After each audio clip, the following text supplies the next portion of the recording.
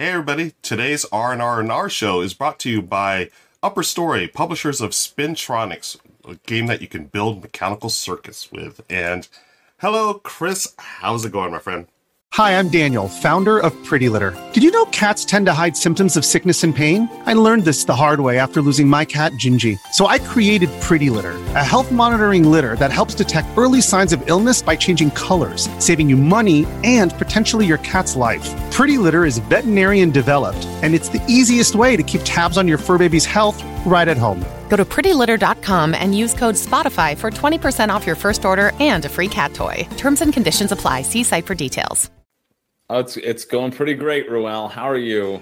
I'm hanging in there. During the pre-show, folks, you can watch the pre-show here on YouTube. We do an extended version of this live on Twitch. During the pre-show, we're talking about a good one. Yeah, we're talking about how busy we are. I mean, it's been insanely busy for both of us. Yeah.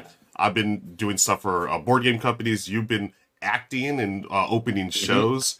And so I want to thank you for taking the time out and joining us here today to talk about board games. No, I want to thank you for picking such a great topic of conversation of travel games, which I am well acquainted with being away from my house right now. Yeah. That's what I want to thank you about. It's gonna be a great show. But first I want to talk about Spintronics, Chris. This is from our friends at Upper Story. They are sponsoring this episode of the R&R show. And this, we'd also talked about during the pre-show. We both saw this on Kickstarter when it launched, and we're both excited about it. And I'm thrilled that I've had my copy for a little while now. I've played through a bunch of this. I'm not going to spoil it because I'm just going to show you the basics, folks. But this whole book, this is a puzzle book, Chris. There are, I don't want to give the answers away. But there's nobody will remember, right? Yeah. I always find in these sorts of things where it's like, oh, careful, no spoilers. Yeah. Because that small 1-page second that you saw of things put together is going to stay in your head long enough for when you go get the game and build it yourself. No, get out of here. It's like that Especially darn well. Spintronics. I saw it. Yeah. So there's these puzzles are cool. Yeah. There are like 60 puzzles in here. I've done, I think, half of them already. And awesome. What's really cool. So I'm going to open up the box and, oh man, the quality of this, Chris, we did talk about this before in the pre-show. The quality is really solid. These are all really solid plastic and little gears and everything. And what you're doing is, these are mechanical circuits, but they're done in a way without electricity. And it's a very, I'm always like sort of hesitant about like educational games, right? So-called educational games. Yeah. But this is awesome. Like there's something about it. It's analog, but it's talking about the digital world. And yet, I mean, it's so neat. Like they have magnets. So these just pop onto here. And as you can see, I can shake it around and they're not coming off, right? They're solid magnets. Yeah. And then these pieces here, as you go through this book, it's really neat, Chris. It's got this story. You're actually going through a little storybook. Oh, cool. They got a graphic novel element to it. That's amazing. Yeah. Which I honestly don't remember in the Kickstarter if they talked about this part of it. I definitely didn't remember that. I've got the Kickstarter page pulled up on my screen over here, but just to get a closer view as well and looking at it again. And that's awesome. Isn't that neat?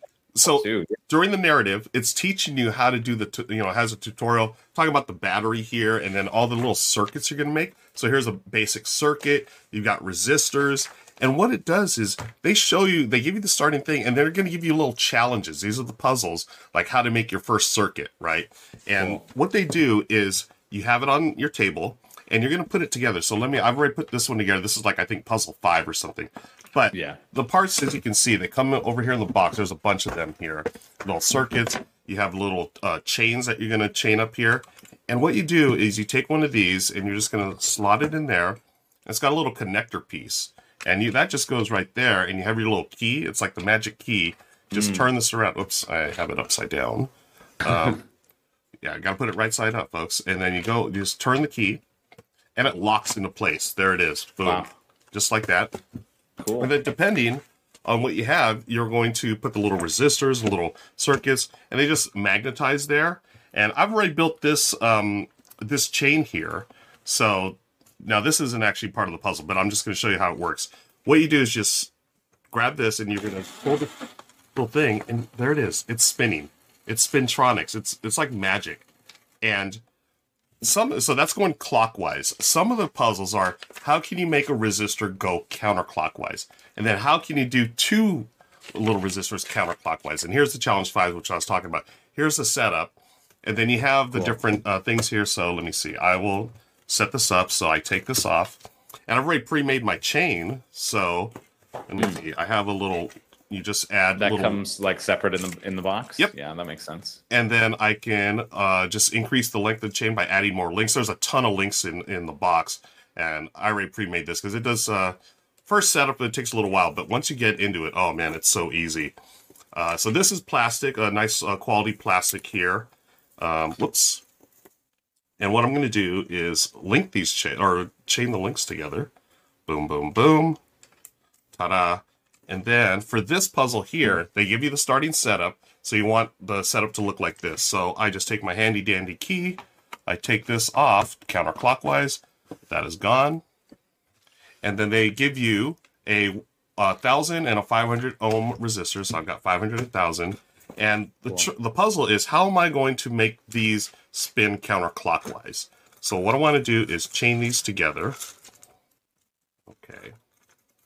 So I'm totally giving away one of the answers to the puzzle. That's okay, folks. I think that's okay. Yeah, there's like 60 of them. Yeah, right. Yeah. Did you get Act 1 or Act 2 or the full? I got Act 1. This is Act 1. Yeah, thanks for bringing that up. Yeah, yeah. Because there was 2 on the. I remember from Kickstarter, and I was refreshing myself when I knew Spintronics would be talking about it. But they had 2 options, right? You can have Act 1 and then Act 2, which gives you like a little bit more complexity. Yep. Act 1 was the sort of the base that a lot of people did, but even 60 puzzles in one thing with like high quality components, and especially seeing the components now, I remember thinking the one cool thing while you continue, well, and you can cut me off whenever if you want. No, go ahead. But like what really drew me into this campaign way back when was this was, I would just looked it up too, was June 2021. June 19th, 2021 is when it funded. And what I thought was really cool was like this little blurb that they said, being like, electronics is the foundations of modern technology, but it's especially difficult to understand, right? Because you need mathematics. And so the whole concept of all of these puzzles is to help you understand like basic mathematics, right? Yes. Like, basic electronics.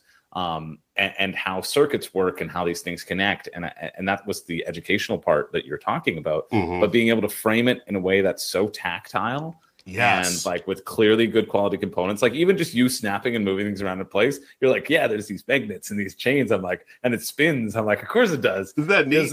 That's exciting, right? Yeah. So to have this like physical puzzle thing, I think is potentially really cool. Yeah. And I think, along those lines, we're all analog gamers here, folks. We talk about board games. We talk about analog games. And there's something, like you said, something about that tactile feeling. So about seeing this and, putting it together. And here's how I'm solving this puzzle here, this challenge 5. How do I make these go counterclockwise?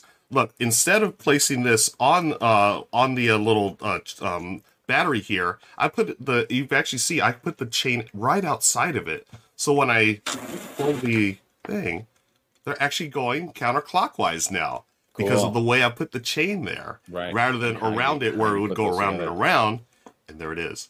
Now, this isn't all you get, folks. There's a bunch of stuff in here. Again, I don't want to spoil too much of it, but there's other pieces. Chris, there's something here that actually makes sound. It's really cool. It's just amazing. So, I want to thank Upper Story for sponsoring the R&R show today. There you go, folks. Be sure to check the links below for more info on Spintronics and where you can get that. But let's get on with the show. Oh yeah, go ahead. Just one quick point before we go on. Like honestly, even if you're like, oh, it might be too expensive for me with all the little hardware. Like, I still think you should just check it out for fun. Like, I think it looks really cool. And so even if you're like, oh, maybe I buy it, maybe I not, like legitimately just go check it out and for the sole purpose of going, yeah, that's neat. That is really cool. And seeing the little bits and seeing like them walk it through. Totally. Like I remember this from 2 years ago and thinking about how neat it was. And I'm so thrilled that it seems to be delivering on the promise that it made on the Kickstarter as well. So that's same here. It's very exciting for me. And I was like being able to, legitimately talk about things that I'm excited about, and this is one of them. So this is one of them. That's right. Thank you for that, Chris. And why don't we jump into the show? This is our top 15 travel games. We talked about we are on the road. It's that time of the year. Summertime, people are traveling.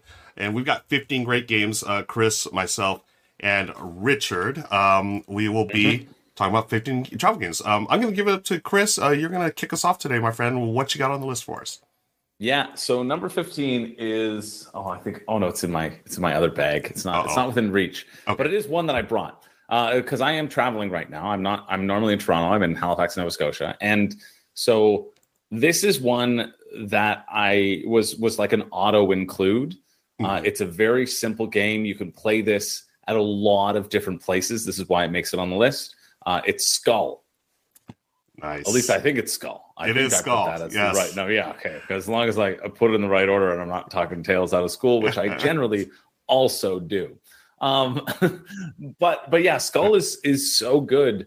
I found this in a bin at this place called Binge Bins, and it was open and it was scattered everywhere. And I collected all the pieces and I said, "Give this to me," and they sold it to me for $8, and it was great. Nice. But I brought this one especially because it's really good for outdoors too. All it is 4 coasters and like a little mat. So everybody gets 4 coasters, 3 have flowers, 1 has a skull. And then it starts by everybody putting a coaster face down in front of them. And then on your turn, you can do 2 things. You could put another coaster on top of your coaster, or you can start the bidding. And so the bidding round the bidding is you say a number, and that's how many coasters you think you can flip over, starting with your own, that don't have skulls on them. And so the premise is like, okay, well, I'm bidding 2 because I know I have 2 in front of me that don't have skulls, but maybe I'm just bidding that because I have a skull and I want people to flip over my skull. Because if you don't flip over flowers and you flip over a skull, well, you lose a coaster.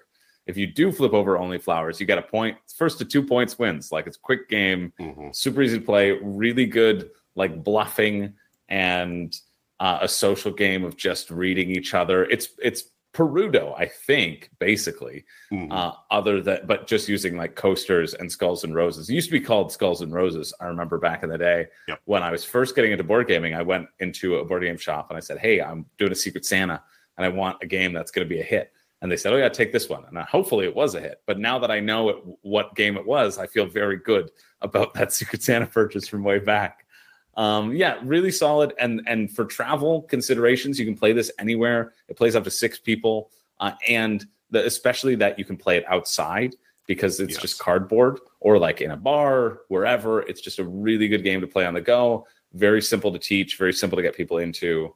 That's our collective number 15, Skull. Yeah, great call. I had a feeling you put this one on the list. I know we've talked about Skull before, and I think it's a great point that you bring up, Chris, as far as it being able to be played outside, right? I mean, if we're truly traveling, we do want some games that are able to withstand the elements, and Skull is one of them. It's a fantastic game, and you know what? That was a pretty major consideration for me for my own travel, because I'm doing outdoor theater right now. So in between shows or rehearsal or whatever, I was really cognizant of trying to bring games that would translate well to outside. Yeah. So, yeah, I was just going to ask you, now that you're on, travel right now, did you bring your copy of Skull with you to Nova Scotia? Oh yeah.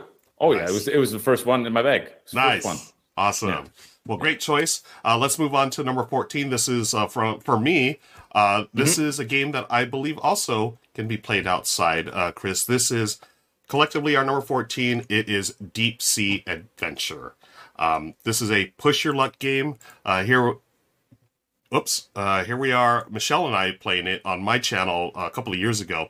This is an Oink game, so Oink games are very tiny. They can literally fit in your pocket. And it's a push your luck game. It's a cooperative. It's interesting. It's here I am with a bear puppet. That's what we do on my channel. Oh my goodness, Ruel! Yeah, a bear. You would do that to me, Benny the Bit Bear. That bears kidnapped my entire family. I'm sorry, I can't Chris. believe you would show me this trauma. You wonder why I no longer play games outside. This is because all the bears that forced me inside. Friends who are afraid of bears, my apologies. This is Deep Sea Adventure. It's a push your luck game. It's semi-cooperative. So you are traveling down in the deep sea trying to get treasures, and you're rolling a die. And there are 6-sided dice, but they don't go up to 6. And what you do is roll and you go down, and at any point you can stop and pick up a treasure. But the decision point here is, when do I go back up to the submarine? Because, Chris, as you go down further, as the more treasures you get, you have oxygen to worry about, and you're running out of oxygen the second you jump in the ocean. And every time you move down, the more treasures you have, that counts against your oxygen. So you're trying to race back up while you still have oxygen. If oxygen runs out, everyone, not just you, but everyone that's down there loses. You just lose all your treasures. You get 0 for the round. So it's this really neat element. It was like, how far can I push? But then there's a tiny bit of take that. Like, I can just go down not too deep. I can go shallow, pick a bunch of treasures, and go right back up and just hose everyone because I'm right back up. I have air, and just watch everyone else trying to roll dice, trying to panic and get back to the top before they run out of air. So it only goes 3 rounds. It's a 20-minute game. It's such a great push your luck game. It's super easy to get to the table. As you can see, it's tiny. It's an oink game, so it's very easy to travel with, and that's why it's our number 14 Deep Sea Adventure. That's a nice pick. Yeah, really, really interesting. I when I was making my list, I obviously looked up on YouTube for other people who've made similar travel lists, and I think I saw this on one of them. And I was like, okay, that's interesting. Maybe Brothers Murph might have put it on theirs. I think Brothers Murph might have done a list too. But like, yeah, Oink games make sense, right? They're a perfect fit for this. They are designed to be travelable. You know, definitely. Yeah. Okay. Let's move on to that's Spintronics. Let's move on to our number 13 game. Rich is going to be talking about it right now. Okay, folks, before we get to my number 13, I just wanted to say this is not the first time I have done this particular list. About half a decade ago, just when my wife Jen and I were leaving Malta to move back to the States, I teamed up with Eleni from Czech Games Edition. And we did a top 10 travel games. Jen and I were about to travel to the States. She was about to travel back home to Greece. We were both living in Malta at the time. And I think it's a great list. I think it still stands. There's a link for it down in the show notes if after you're done with this video, you want to hear about a bunch more really great travel games. I highly recommend it. Had a great time with Eleni. And now, moving on. Chris, I'm really glad to see Skull is on this list because I can't wait to hear you describe it. Because, interestingly, Skull made Eleni's list half a decade ago. So, are you just copying her? I don't know. But I have to admit, when she was describing it to me, I could not get my head around it. I've actually seen Shut Up and Sit Down do a video about this game. I could not get my head around it. Hopefully, Chris, you will finally set me straight on why Skull is so fantastic. And, well, Deep Sea Adventure looks really charming. A fun little push your luck game. I would certainly want to give that one a try at some point. But anyway, folks, now let's move on to number 13 on this list. And I'm just going to have to apologize right up front because it's R&R&R. And I'm apologizing because this is a game that you cannot get. It had a very, very small print run. It is readily available in Ukraine from the publisher iGames. I don't know, maybe you could order direct from them, and that would certainly be cool. But here's the deal. I have always felt that whenever we're traveling and I'm carrying games with us, I've always got to have something in the backpack that I can use for playing with the normal folks. You know, if you're part of a travel group or something like that. My wife and I, for years, traveled with her parents. And so while I always carried, nice crunchy games for me and Jen to enjoy as hardcore gamer geeks, you got to have something to play with the normies. And for me, that used to be Dixit or Codenames, but R&R&R so eclipses those. It's something you can instantly teach to anybody because it's cooperative Dixit. It's absolutely fantastic, and I hope it gets a wider release. I guess I'm just going to keep talking about it until some publisher works with iGames to get it more widely available because it's absolutely fantastic. I don't really need to say much more than cooperative Dixit, although there's an extra added bonus. It works great for 2 players also, which is kind of unheard of for these kinds of games. So I highly recommend it. Now, if you can't get your hands on it as a fallback, you could get a copy of Stella Dixit Universe because even though it comes with Dixit games instead of an Ironauts games, it comes with enough components that you could replicate the functionality of an Ironauts. So in a pinch, you could go with that, but oh my gosh, this game is so much fun. Works great for 2, works great for higher player counts. I've played it at a bunch of different player counts at social events. It's always a hit. And working with other people as opposed to trying to beat them, I think is just a more inviting thing in general. So number 13 on the list, once again on the R&R show. I think this is a third time it's made a countdown on Ironauts. Okay. Yeah. Onirats, and I keep wanting to call it one Ironauts. That's why I want to pronounce it. But I know Richard's talking about it several times. Have you gotten a chance to play it yet, Chris? No, I haven't either. No, I only know of it through Richard talking about it on past lists for sure. But yeah. Dixit's great. I mean, like, I love Dixit. Still works. That's why Mysterium works. Yep. And so if you like those sorts of games, absolutely one to check out. Definitely. Cool. Okay, so that's our number 13. Let's move on to number 12. Back to Chris. All right, number 12. This is a game I really hold dear to my heart. And this is a game that I took on tour with me when we were doing a 100 schools like tour of a show called Beethoven Lives Upstairs. And we played it every single lunchtime. I'm not even joking with you. Like, nice. Every single lunch. We played multiple times of this game. It's so quick. It's another card-based game. It's another sort of bluffing game. And this one gets up a little bit over Skull because it has a little bit more depth and complexity to it. And that's Coup. Yes. So Coup, for me, is so good. Like, I could play this so frequently. And specifically Coup, not Coup G54. I think Coup G54, it comes in a larger box. It adds a little bit too much complexity with Coup. The base Coup is so elegant in terms of how it uses the 5 rolls. And the game just gets deeper and deeper when you play with the same people, because you know that at the beginning of the round, I'm going to have 2 dukes in my hand. I'm just going to have them. It doesn't matter what you all say. I'm going to have 2 dukes in my hand. And so, like, being able to play with that sort of meta game is also super fun. For those of you who don't know Coup, you can see it on the screen right now. It's last person standing. You can take a number of actions to get coins in order to coup your opponents and take out their lives. Everybody has 2 lives, 2 cards face down, and they're only legally allowed to do the actions that are on those cards for those specific characters. However, you can take whatever action you want, and as long as nobody calls you on it, it goes through. Mm-hmm. And so having that push and pull, because you have to put up one of your own lives as like a challenge, because if I call you on it and you were telling the truth, I lose a life, and you only have 2 lives. So it's risky to challenge, but it's also risky not to challenge and let the action go through if you think they're lying. So it's such a fun back and forth. I honestly almost put Skull ahead of Coup, because I wanted both of them to be on my list, because I feel like I will just always travel with these 2 games. Mm-hmm. But I ended up putting Coup ahead again because of that added depth of complexity. I've played a bunch of Skull now, and we were playing it outside the other day on a picnic table, and it was super fun. But I also can see it getting a little bit stale at a certain point, right? Because it's the same. Are you lying or are you not, right? And so there's not much more to the game than just, I'm going to try to read my opponents right now. Although it provides for really memorable and exciting moments of somebody calling 8 flowers and revealing 8 flowers amongst the table, which is such a high number. Yeah, you're like, whoa, how did that happen? Or just flipping the skull on the last number, right? You go to the people who you know, you're pretty sure that they weren't lying, and then you're left with the person who might have been lying, and then when they were lying, it's a big, like, fun event.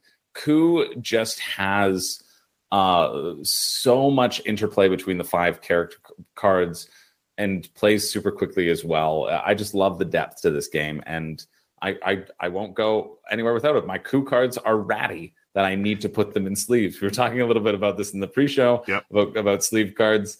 I purposely didn't say Coup in that because I wanted to save it for this list. Nice. But Coup, like, there's a tear on my assassin card, and you can't really have a tear on the cards because then the people will know you're the assassin. So what we do is we just take the player aids and we just put them over top of the cards, and it works very well. Nobody looks when you deal them out. Nice. You just take them, put them underneath. So you'll always find ways to work around these things. But I've played so many games of Coup, so many, and I'm still not tired of it. And the fact that we could play it every lunchtime, like for 3 months straight, I think is a testament to how well this game holds up. Yeah, I agree. It's been a while since I played, but I remember there was also a time in my gaming group when I first got in the hobby where it was like played every week. You know, it's like, hey, we start with Coup and then we play other games, and it's 100%. Still holds up. Now, have you played the app? There's an app of this game, isn't there? I think there's an app where you can play, right? If there is, I don't know. Can you play against real people? I'm not sure. So maybe I shouldn't have brought it up, but there is an app out there. If there was an app against an AI, I wouldn't be interested. And honestly, on an app, I wouldn't really be interested either. To me, what's so exciting about this game is the interplay, right? I like games that make people talk and make people like laugh and do silly things around the table. Like my buddy Cody, for like 2 games in a row, all he did was take the ambassador action. That's all he did. And we're like, nice. You didn't keep an ambassador again. He's like, yeah, I did. And better challenge me. Or like, hey, challenge. I had the ambassador. And so you can do like such stupid, funny things with that to make for like such memorable, great gaming experiences that like I wouldn't want that as an app form or virtual, right? Like it's just so much better in person. Agreed. Great choice, Chris. Okay. And again, an easy game to travel with. Let's move on to number 11. This is my pick. This is another game that easy to travel with. And I was thinking about theme this time as well. Like, we're traveling, we're getting out to do stuff. And I think this game captures the theme and also its ability to travel as far as being a game. It's our number 11, our combined list, Trails. Trails, folks, is the mini version of the game Parks. This is actually a really affordable game. You can get it at like Target. I think the retail price is like $20 US. You can get it much cheaper as well. But the components, the artwork are fantastic. Just like Parks, you are traveling along national parks, trying to do a little, action selection, a little worker placement, and beautiful components. You just go grab resources and you're trying to turn those in for badges, which require you to turn in certain resources. You can also take photos and whatnot. It's basically the game Parks streamlined down into this very smaller streamlined version, which plays in about 20 minutes. And if you know me, folks, you know I love those type of games. This is Michelle and I playing on on tabletop tonight. A little, maybe like, I don't know, a year or so ago, maybe 2 years ago, but we love it. You just, take your piece, move it on to one of the spots there, take the action or the resource, collect them, and after 3 rounds going back and forth, whoever has the most points wins. It's so streamlined. It's a beautiful game, and I've actually heard people prefer this. Some people prefer this over the full game Parks. I don't agree with that. I think this is a way to get Parks, the feel of Parks, without having to do as much setup or as much time. And of course, Parks is a lot bigger. This one, seriously, you can fit it again in a box or in your pocket or your bag very easily and travel with it. And it does capture that nice feeling of, hey, I'm at the outdoors, even though I may be indoors playing a game, but it's the great outdoors captured in the box. That's why it's our number 11, Trails.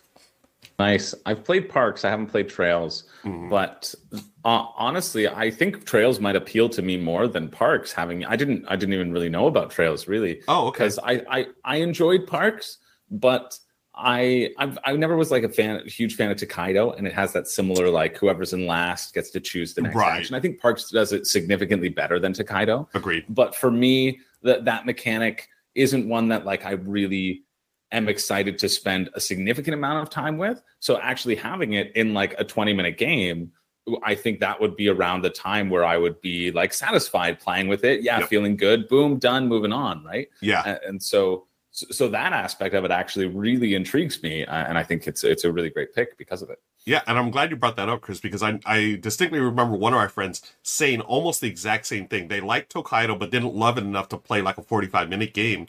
But then with Trails, same mechanic, but 20 minutes, totally doable. Yeah, great call. Yeah. Okay, well, let's see what Richard's got for us at number 10, friends. Very interesting choice, Chris. Coup.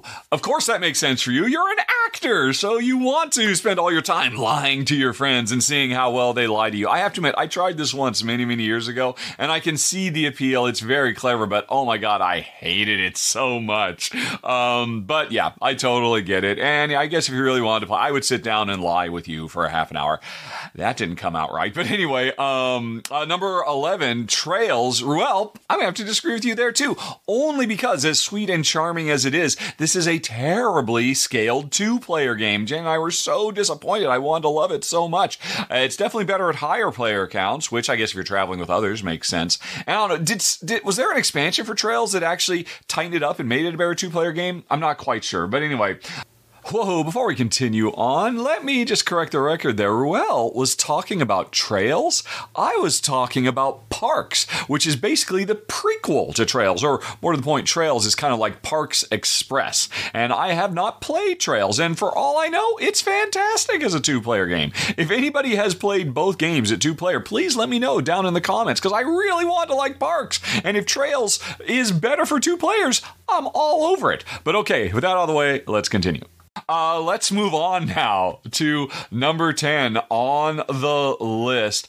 Tiny Epic Defenders, the 2nd edition. Oh my goodness. Here's the deal. I already talked about one cooperative game that I can just play with anybody. But I also want a cooperative game that I can sit down and play with my wife, Jen, that really challenges us, that pushes us. And Tiny Epic Defenders is one of my all-time faves because it is effectively a super portable, almost micro-game version of Pandemic. It has the same basic idea of traveling around the world and fighting hotspots, and most importantly, anticipating where those hotspots are going to be and staying one step ahead. This is a cooperative game where players get to be proactive instead of reactive. And it borrows the very, very cool card deck variable turn system of Aeon's Inn. In fact, did this game come out before Aeon's Inn? Did Aeon's Inn borrow it from Tiny Epic Defenders? I don't know. But regardless, the 2nd edition of this game is so gorgeous. Introduced so many really cool, amazing ideas with fanciful bosses like a Shadow of Colossus giant you ride around on the back of, all kinds of things. Lots of variety with the different special player powers. And it's just a ton of very challenging, if you play at the higher difficulty level, cooperative fantasy adventure gameplay in just about the tiniest package you can get. It is epic, and yet it is tiny. And if I were allowed, if I could also throw in Tiny Epic Defenders The Dark War, which is still an incredibly tiny box, just 2 tiny epic boxes, oh my gosh, it goes even further for replayability and so many cool, wonderful, evocative, and very, very challenging cooperative gameplay choices. Again, I'd love to bring Pandemic, but Pandemic is a bigger game with a bigger board. This is one you can pretty much set up and play anywhere and have a fantastic time. Number 10 on the list, Tiny Epic Defenders, the 2nd edition. Another day is here, and you're ready for it. What to wear? Check. Breakfast, lunch, and dinner? Check. Planning for what's next and how to save for it? That's where Bank of America can help. For your financial to-dos, Bank of America has experts ready to help get you closer to your goals. Get started at one of our local financial centers or 24/7 in our mobile banking app. Find a location near you at bankofamerica.com/talktous. What would you like the power to do? Mobile banking requires downloading the app and is only available for select devices. Message and data rates may apply. Bank of America N.A., member FDIC. If you're an athlete, you know the greatest motivator of all is the fear of letting your teammates down. After all, a team is only as good as its weakest link. So you owe it to those wearing the same jersey as you to be your best every time you step on the field. That's why there's no vape in team. When you vape, you can expose your lungs to toxic chemicals that can damage your lungs. If you're a step behind, the team's a step behind. Brought to you by The Real Cost and the FDA. Wow, I thought he would have put Pandemic on here, but not the regular Pandemic, but the smaller version Pandemics, right? Yeah. So, yeah. Surprise. I was surprised. I didn't, okay, well, here's my take on it. I played Tiny Epic Defenders, the 1st edition. Yeah. I didn't like it. I don't remember why I didn't like it. It really fell flat with me. And I have heard that the 2nd edition fixed a lot of things that were wrong with the 1st edition. So maybe, you know, I want to give it another shot. Yeah. Yeah, that's fair, right? There can be those sort of really significant differences between editions that change things and make them work. I expected some sort of tiny epic something to be on this list, right? Yeah. Their whole line is based around like big games in a small package, right? And so it's cool that Defenders also fits that bill. I've only played Tiny Epic Quest out of all the Tiny Epic series. Oh, okay. I've played. Yeah. I've heard that Galaxies is like the tippity top, though, generally. Yeah. So that would have been my bet for seeing a Tiny Epic on this list. But Defenders, there you go. Yeah. A co-op, right? That makes sense. That makes sense. Yeah. Speaking of Tiny Epic Quest, how'd you like that one? I mean, if that's your only Tiny Epic, I thought it was good. It ultimately left my collection because I found that it's weird with these sorts of games that I think it does so much, but it also needed such a large table presence as well, right? Yeah. So because you're laying out all the cards in Quest and you're making this big row, I was like, well, this kind of is defeating the purpose a little bit in terms of if I'm going to be playing this big sprawling thing, I'll probably play like a larger game. Yeah. It defeats the purpose of me kind of carrying it around. Yep. So yeah, that was all right. I like the Zelda theme. I mean, like it was clearly Zelda. Let's be real. Yeah. So I like that, but it just didn't it didn't grab me as much as I was hoping it to. And then it was in that really weird in between place that I was like, you know what? I never grabbed this because if I'm grabbing small games, I'm getting a smaller game, right? Like I want a smaller experience. And if I'm grabbing larger games, well, then I'm going to get a larger experience. So it's just in that weird middle ground for me. That's totally fair. That's totally fair. Let's move on. Chris, what you got for us? And I think we're on number 9 now. Yeah, I'm really excited about this next one because I just played it for the first time like a month ago. And it's been around for ages. Mm-hmm. I've known it's good. People have said it's good. And now I can agree that it's good. This was brought in by a castmate in the show. We were talking about board games, and she said, "Oh, well, I have Hero Realms. We should play that." And then she brought in Hero Realms, and I love it. I think this is such a great deck builder in a small package that also has a small footprint too. Mm-hmm. You're going to you have like 80 cards or something. It's a very small box. It's about the same size as like a Tiny Epic box, really. And you have a number of cards. They're basically broken down into 4 different categories, and those 4 different categories or classes synergize with each other. And you just want to get the cards that let you punch your opponent in the face better than they can punch you in the face. That's it. And but what really intrigued me and what drew me in is the way the synergies worked. I found that like each of the different color synergies was interesting. I found that I wanted to play it again. We didn't really get through a lot of the deck too. That's also what I'm generally worried about in these sort of smaller card games is the amount of cards that you go through and therefore that impacting the replayability. And I know there's a ton of expansions for Hero Realms. And I was like, okay, maybe that's why there's a ton of expansions for Hero Realms because the replayability isn't there. But I don't think that's the case. I just think people like the system and wanted more. I was really charmed by this. You buy cards, you play them in front of you, and they're usually either like attacking cards or they're like little heroes that you can put out, and they stay outside of your deck as well until the opponent kills them. And they can constantly be used every round. And so some of them, your opponent has to target before they can target you, which then provides a huge barrier. And also I can feel like there might be a little bit of a runaway leader issue with Hero Realms. I haven't played it enough to know, but it kind of feels like it could lean that way if you just get a big fearsome big bad out there that your opponent just can't break through. Then you get a couple rounds of being able to hit your opponent when they can't hit you, and it feels like that'll be like the nail in the coffin. But for me, like I don't mind that because I like the synergies that you can create, and I'm just really, really charmed by this game, and will definitely be adding it or Star Realms to my collection because they're essentially the same. Pretty much. At some point, if I see it for a good price, and there's always a good price too. I think Hero Realms or Star Realms showed up in one of my like March Madness deathmatch tournaments where we were about best value games under $25. And I think Hero Realms, like it was sitting around there. So the fact that you can have such a good game for that Yeah, it's really good. Yeah, I agree. I love Hero Realms, and I also love Star Realms. This system of games is so excellent. As you can see, you were talking about expansions. Richard, in the video that we're watching right now, that's actually the Ruins of Thandar, cool. the campaign game. So it actually takes that system, and you have a story. Oh, it's so good. Yeah, I've really enjoyed this one. It's a great call, Chris. I think it's a better game.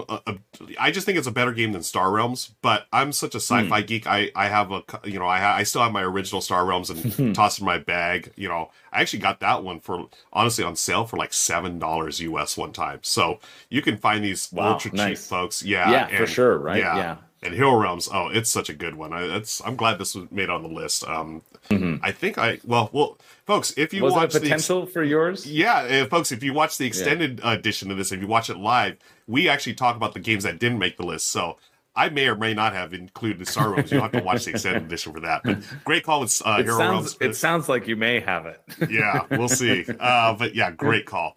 Let's move on to our number 8. And once again, Chris, I was thinking two things. Games that you can travel with, but also the theme of traveling. And, like a lot of us here in the U.S., we like to take road trips during this. So I'm sure everyone likes to do it. But taking a road trip, it's a time-honored tradition during the summer. So I had to include this one. This is our number 8. And it is, let me get the video ready to roll. It is the number 8 combined list, Rolling America. And this is a roll and write that, again, it's available at Target, your big box stores, for under $10 US. I think it might be like $12 retail. Our friends Monique and Naveen playing it here. Roll standard dice, but they're all different colors. And you're trying to fill in the states of the US. And what you're trying to do is connect numbers that are that are alike. So you can have like the 6s together. I think you can have numbers together or sequences or whatnot. But then you're going to eventually get to that point where you cannot fill in a square or a state based on the number that's rolled. But that's when the special abilities come in. You can duplicate numbers. You can add or subtract one from them. It's been a while since I played, but I remember how much I love this. It actually traveled with me for a while in my bag. It would be the one I would take and just, play, either on a plane when I'm traveling or whatever, because you can play solo.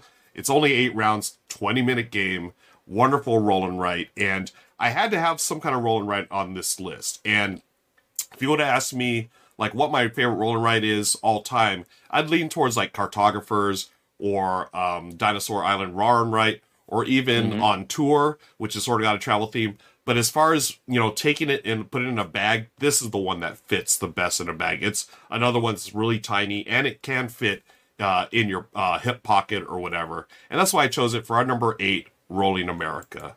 And this one is actually based on an older game, I believe, called Rolling Japan, which had, Japan, sectioned out into little areas, but then they adapted to American audience and did Rolling America. But I don't think there's a Rolling Canada, Chris. I'm sorry, but we do have Rolling America. That's okay.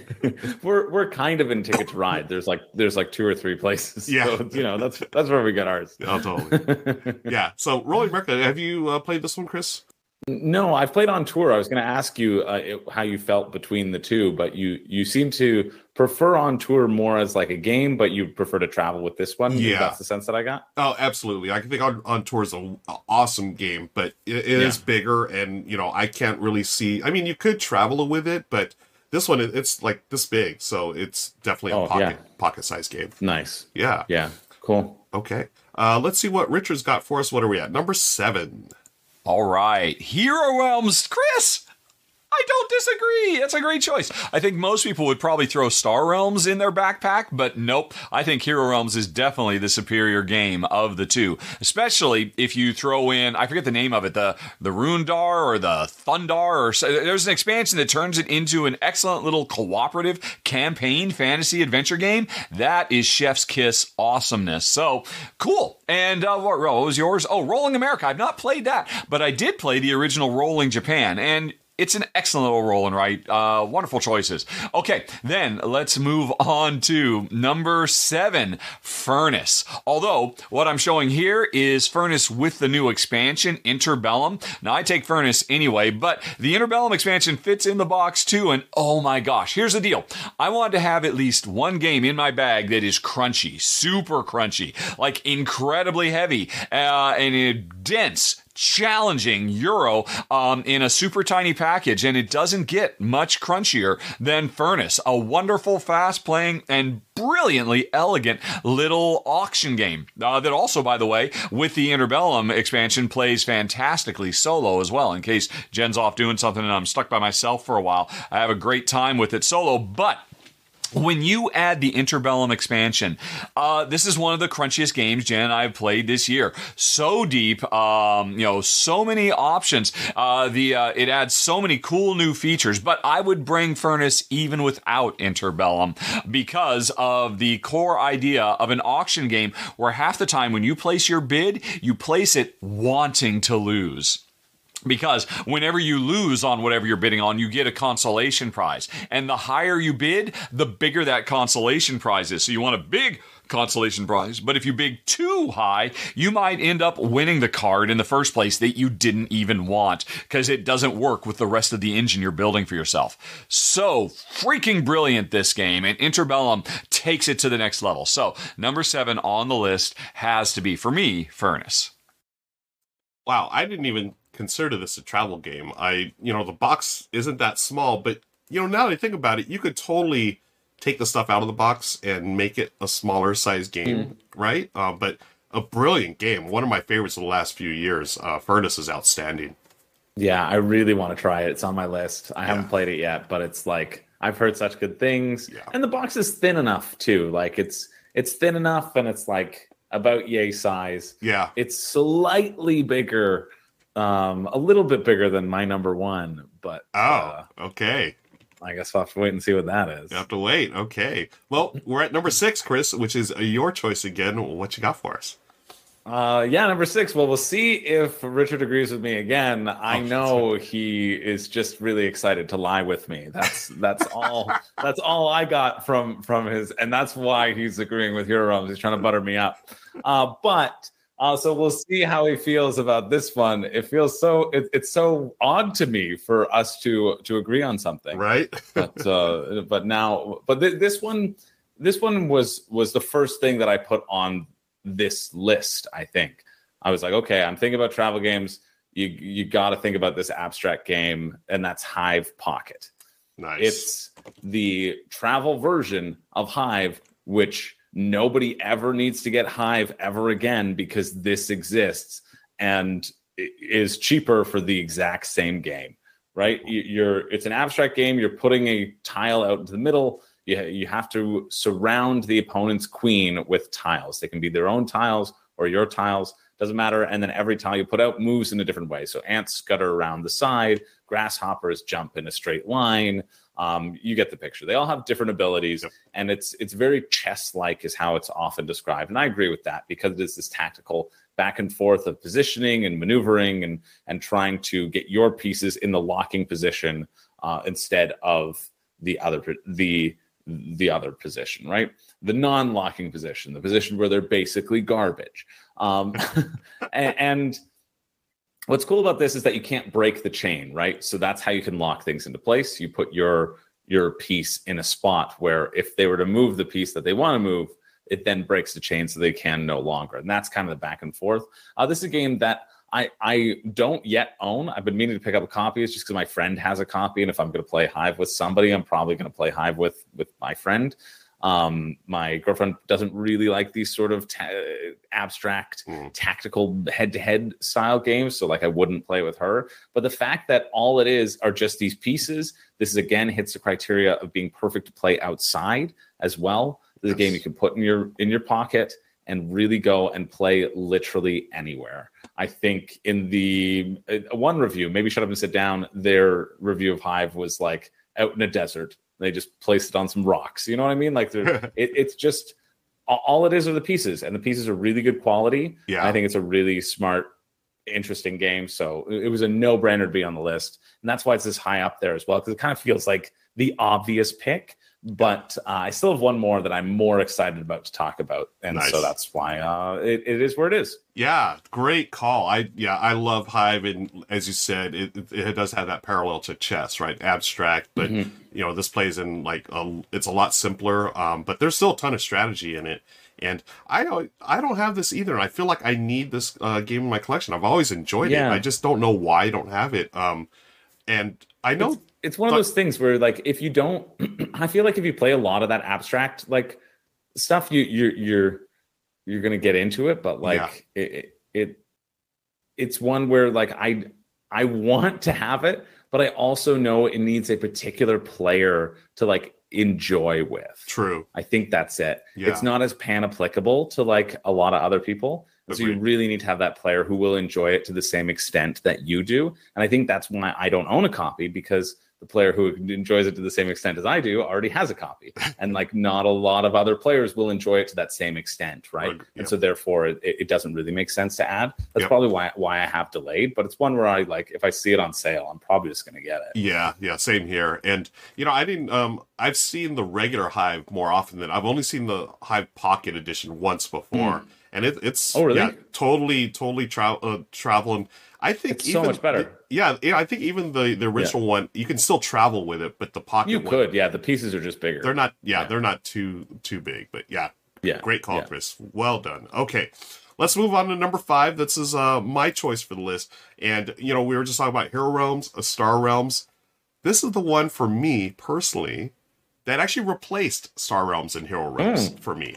I love this game, and I did a run through of it here on the Ronald Runs Through channel. It is Star Wars, the deck building game. Now, of course, I had to think of our theme, Chris, as far as, traveling. This one, you get to travel to a galaxy far, far away. And you all saw that coming. And what you're doing, you have two sides. You have the rebels, the rebel scum, and you also have the Empire. And you're dueling. It's a back and forth game.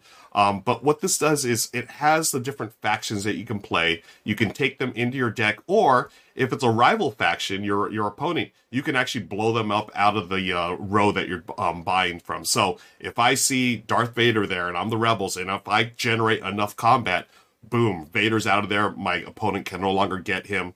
Of course, it's going to take a ton, and it never happens, but you can theoretically make that happen. But here's the cool thing, Chris. As you play, you're building up your deck, and then you start to see those combos happen, just like Hero Realms, just like Star Realms, but super thematic. You've got the ships that'll, protect you. Then, my favorite combos are the ones with the characters. So if you just happen to have Han Solo and Chewbacca working together, and then you get the Millennium Falcon in your deck, oh my gosh, game over. You're just going to destroy the Empire. And vice versa. If you have Darth Vader, and his ship, and you've got the big Death Stars and whatnot. Oh, it's so thematic.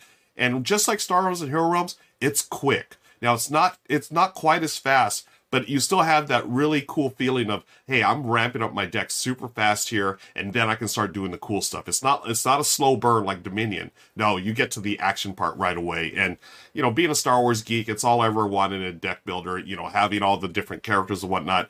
And now this is only, I think it's the original trilogy with, I think, Rogue One. So, of course, they built in the thing of, hey, there's probably going to be expansions. And, I'm going to be getting all of them, because I love Star Wars. But the system works well. And the one thing I do want to point out that's really unique to this deck builder, you have the Force. Now, the Force is something that's going to help you generate additional actions on your cards. But the Force is, it's a tug of war. So whenever you play a card that has the Force on it, you're going to bring the Force towards your side. Vice versa, the opponent can bring the Force to their side. If you get it all the way to your side, you're going to get additional resources. But whenever it's on your side, if a trigger says, if you have the Force, get this, this, and that. And I love that. The cards have this ability to, get more powerful depending on if you have the Force on your side or not. I think it's a really clever design. If you've played Star Realms or Hero Realms, you'll see a lot of similarities. But there's really some cool, unique things to the game as well. And that's why it's our number 5, Star Wars, the deck building game. Awesome. Yeah, that sounds cool. That does sound cool. It seems very Hero Realms how you describe it. I thought it was going to be, I thought it was more of a standard deck builder, but that I didn't realize it was that head-to-head. For the Rebels and the Imperials, then you have separate markets for each? No, you have one combined market. So you're you're battling over that. And then the cool thing is too, there's also the factionless characters and ships, sort of like the bounty hunters. So you could directly hire, sort of some of these bounty hunters. Now I think Boba Fett is always going to go towards the Empire, but there are other, you'll recognize some of the other bounty hunters where, okay, I could bring them to the rebels and vice versa and stuff. So it's really neat. And I love it. But let's see what Richard's got for number 4 coming right up. Okay, Chris, Hive Pocket. I cannot disagree because, once again, you're agreeing with Elaney, and if she says it's good, then I'll go with it. Although, I played Hive. I get it. My only complaint about that is that it's only a 2-player game, and you're kind of limiting your options to play with other people, right? Can you play Hive multiple players? Nope, it's just the black and white, but still very, very clever. And speaking of Elaney, her channel, Cardboard Rhino, a few years ago, she actually played it underwater, which I thought was a very, very cool thing. We talked about it many, many years ago when I did this list originally. And, Ro, what did you have? Oh, Star Wars Deck Builder, right. So, more not Star Realms, although I don't mean to downplay. I mean, I think if I were to, I would certainly play this over Star Realms. Boy, Star Realms is getting no love today, right? Every way we can avoid playing Star Realms while still playing Star Realms, we're investigating ways to do it. And once again, so both of you just want to play with one other person while you're traveling. Well, okay, that's fine. That's not the case for me because number 4 on the list certainly works with higher player count. It is Tiny Towns, which, by the way, if you can get it, bring the Villagers expansion as well, because it adds so much to this already wonderful little game. It's interesting, when I started thinking about making this list, I decided, I love polyomino tile layers, and I really wanted to put one on the list. And the more and more I was just trying to narrow it down, I just kept coming back to this because this is a polyomino game where you build your polyominoes, where every round, bingo style, or via player choice, depending on which mode you want to play in, players are putting cubes out. You're trying to get the right colors next to each other to create building spaces in this incredibly tight, compact little board. And this game is so much fun. One of my absolute all-time favorites. An incredibly tiny package. Don't bring the box. Just bring the player boards and the deck of cards and a bag full of all the cubes, and you've got an incredibly portable and incredibly fun game that you can play at any number of player counts. And man, I love this to pieces so much. And I mentioned the Villagers, which is what I'm showing right here. This just brings a few more pieces where you've got these cool little villager meeples, animal meeples as well, that give you special powers if you can build where the villagers are. Elevates the game even more. But again, even though I keep talking about these expansions, I would bring Tiny Towns just in the straight box. It's so great. Again, one of my all-time faves, and just perfect for life on the road. Number 4, Tiny Towns. I see, has it there. I was just going to say, that's a pretty big box to travel. It's a pretty big box. It's like a standard Ticket to Ride size box. I mean, to Richard's credit, he did say don't bring the box. Yep. I brought Tiny Towns with me as well. I have a video where I just went through what I was packing and I agonized over it. But the best part about Tiny Towns for me, I put all the little towns in their own separate little bins here. Because perfect. I just think it's better than opening the bags and dumping them out for everything. Anytime you have a common supply for something, for my mind, you put it in a bin, because then you're going to take things out slowly. Done. If you have player pieces where like everybody's going to have their own player pieces and you're likely going to use them all, then you put those in bags. Yep. Because then they can be passed out. But what I figured out is that I'm going to hold it up here. Oh. I can fit an entire box of letter jam in here. Wow. And a little package of Dutch Blitz in here. Yes. In order to get more into my bag. And so that shows, even with all of this like hardware and like organization, I'm still able to fit in a couple extra games into that Tiny Towns box. Brilliant. And so it plays really well at 6, and it's nice to have a game that like is quick, that plays with a lot of people. Yeah. As we know, Richard is famous for loving games that play at a higher player count and not with 2 players, as he has specified. We know this to be true because he doesn't like our 2-player picks. And so, and we know that he will never complain about anything not having a 2-player mode from here on out because of his love for large scale games. Exactly. I love what you did with your game. I mean, you packed all those games, and also I love the fact that you worked Dutch Blitz into yet another episode of the R&R&R show. It made it. Well done. Hey, if Richard didn't say it, I'll put it back. It was behind me. It was behind me. I just pulled it off the shelf behind me. Nice. Yeah, if Richard hadn't brought it up, it wouldn't have been coming out. But I wanted to show my little storage solution. Well, not storage solution, just the amount of stuff that you could pack in, right, when traveling. That's which great. Is always good to consider. Fantastic. Love it.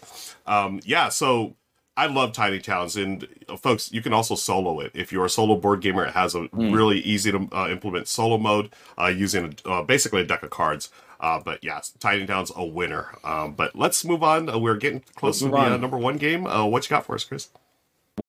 When you need mealtime inspiration, it's worth shopping Kroger, where you'll find over 30,000 mouth-watering choices that excite your inner foodie. And no matter what tasty choice you make, you'll enjoy our everyday low prices, plus extra ways to save, like digital coupons worth over $600 each week. You can also save up to $1 off per gallon at the pump with fuel points. More savings and more inspiring flavors make shopping Kroger worth it every time. Kroger, fresh for everyone. Fuel restrictions apply. This episode is brought to you by Reese's Peanut Butter Cups. In breaking news, leading scientists worldwide are conducting experiments to determine if Reese's Peanut Butter Cups are the perfect combination of peanut butter and chocolate. However, it appears the study was inconclusive, as the scientists couldn't help but eat all the Reese's. Because when you want something sweet, you can't do better than Reese's. Find Reese's now at a store near you.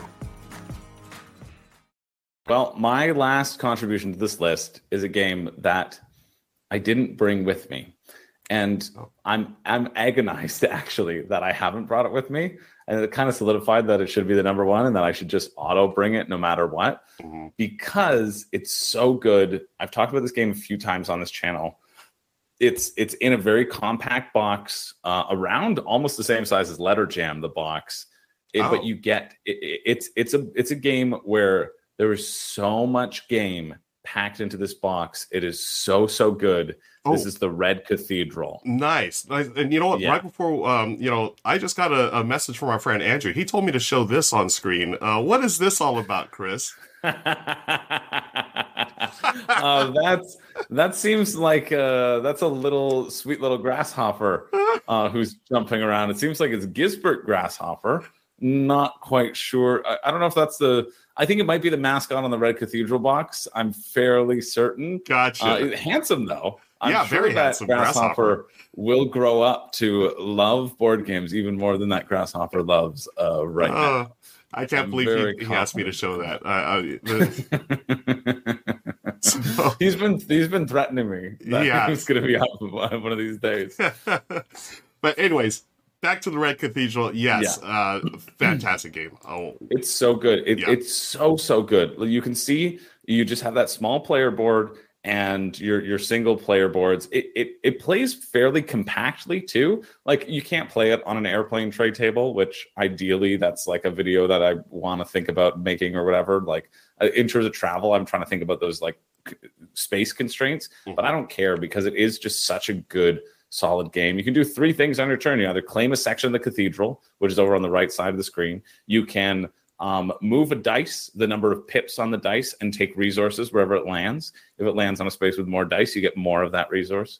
Or you can put those resources up on the space in the cathedral that you've claimed. That's it. Now you know how to play the game. It also comes in like such a small box that you can't fit the expansion in. It had an expansion come out recently, also a really solid expansion, but I love the base just as it is. I wish there was a way to fit both into the box because then I would play with the expansion all the time, but there isn't. But I just think for size of box versus quality of game, it doesn't get any better than the Red Cathedral. It's so fun. I'm so happy that I've gotten to play it and that I have it in my collection. And I just this is also one game where the reason why I didn't bring it on this contract that I'm on is because I brought it to the last contract that I was on, and I decided to try out different games with different people. But the last contract, I played with people who like barely played board games at all, and they instantly were like, "Yeah, I want to go out and buy this game." I played it with my parents, and they understood it immediately and had like a blast. They're a great litmus test for me. It's surprising that it can be a game of such like depth and tight decisions, and yet also is really, really accessible. It's just fantastic. They're having a competition in the outer ring of the World Series board gaming where you can win a trip to Essen through it. De Beers like sponsored that whole thing, and like it's one where like I wish I could play in that. It's just so good. I can't talk about this game enough, and we're running out of time. But like if you haven't played this game, check out reviews, check it out. It's such a great 80-minute game, and to top it off, it says 80 minutes on the box, and it's usually consistently 80 minutes. Like there's none of this 60 to 90 minutes. They're like, we know our game's 80 minutes. Yeah. We know exactly how it plays.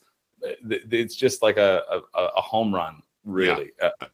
It should be with me. I'm devastated that past Chris was like, no, try different things on different people. No, past Chris, you idiot. You want to try the same things. And I legitimately am disappointed that I didn't bring it, because it also is so small that I have zero reason to not have brought it with me. Yeah, you were absolutely right. Red Cathedral, fantastic. And, I love that they have placed this really, deep strategic game in a small box. Like they could have easily put this in like a Ticket to Ride Science box, right? 100% they could. But they decided not to, and I love that. And something about Devere they've done that with other games too. Like Bamboo just came out again, another game that's around the same size box, but it could have easily expanded. I want to see more publishers do this, Chris. I want to see us bringing these down. Quit wasting 100%. Space. Yeah, absolutely. Like you have to do it for the shelf space, for like marketing. You get more visibility on the shelf, right? That's why you see so many games do it. But like I think we should praise the publishers that don't, and that just give you such a compact, wonderful experience in like a well thought out, awesome tiny box. Agreed. Efficiency of space. Yeah. And as we're talking about this, I just realized it says number 4 in Red Cathedral. No, that was our number 3, folks. That was our number 3. Yeah. See what happens when I try, I agree to do a prank on Chris. So Andrew, I'm looking at you. Let's move on. No, okay. Number 4 was Red Cathedral. Number 3 was Gisbert Grasshopper. There you go. Thank you. Yes. Thank you, Chris. Well done. Let's move on to number 2. And now that the silliness is set aside, number 2, I'm going to continue with, hey, this game is all about traveling. It's also a great travel game. And I'm going to bring us back around to, we already talked about it, folks. It's number 2, Tiny Epic Galaxies. This is... Oh, nice. Yeah. You were talking about it, Chris. This was definitely going on my list. Just like Dutch Blitz, this is a game that I've talked about several times on the channel. I just think it's brilliant. It is, in my opinion, the best Tiny Epic game out there. It's a dice placement, or not dice placement, it's a dice chucking game, but you're using it to, gather your resources and trying to convert those to get the planets into your galaxy. The big part of this game, which I think is absolutely brilliant, I love it, is the follow mechanism. So anytime it's someone else's turn, if you have the right resource, in this case culture, it's either culture or economic, I think, or energy. If you have culture, you can spend a culture to follow someone's action and get the same, benefits. And I love that because you're always engaged. It's not like, hey, I roll dice and someone just watches me. No, you roll dice and people are going to say, hey, I want to follow that move, or I don't want to follow that yet. And it's a lot of back and forth. It's a great solo game as well. And it's now, we were talking about Tiny Epic Quest earlier, and I brought this up for a reason. Tiny Epic Quest is a huge footprint for a Tiny Epic game.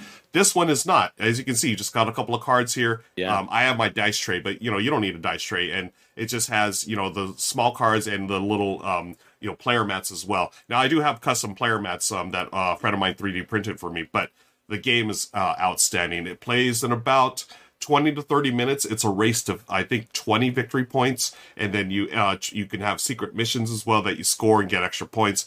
But boy, it is fantastic. Now, there is an expansion for this game. And this is where I was thinking about Tiny Epic Quest. When you have the expansion, it's a great expansion. But boy, it totally takes up the entire table. So as much as I like the expansion, if I'm going to travel with a game, it's going to be the base game for Tiny Epic Galaxies. And that's why it's my number 2 on the list, Tiny Epic Galaxies.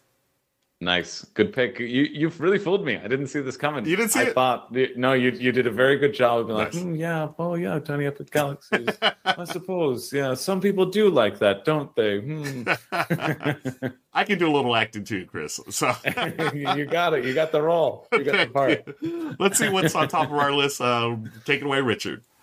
Excellent choice, Chris. Red Cathedral is fantastic and continues DeVere's streak of cramming big game experiences into tiny boxes. I absolutely love it. Although I will put a proviso. I don't think I'd want to travel with Red Cathedral without the Contractors expansion, or not the whole expansion. I don't need all the extra board and whatnot, but just those extra guilds. That's the only thing Red Cathedral needed, was a little bit more variety with the guild powers every time you play. So it's just a few more cards to throw in the box, and yes, I would happily play with you, Chris, if we were traveling together. An excellent choice. And well, Tiny Epic Galaxies, you better believe it. We're Tiny Epic Brothers, I guess.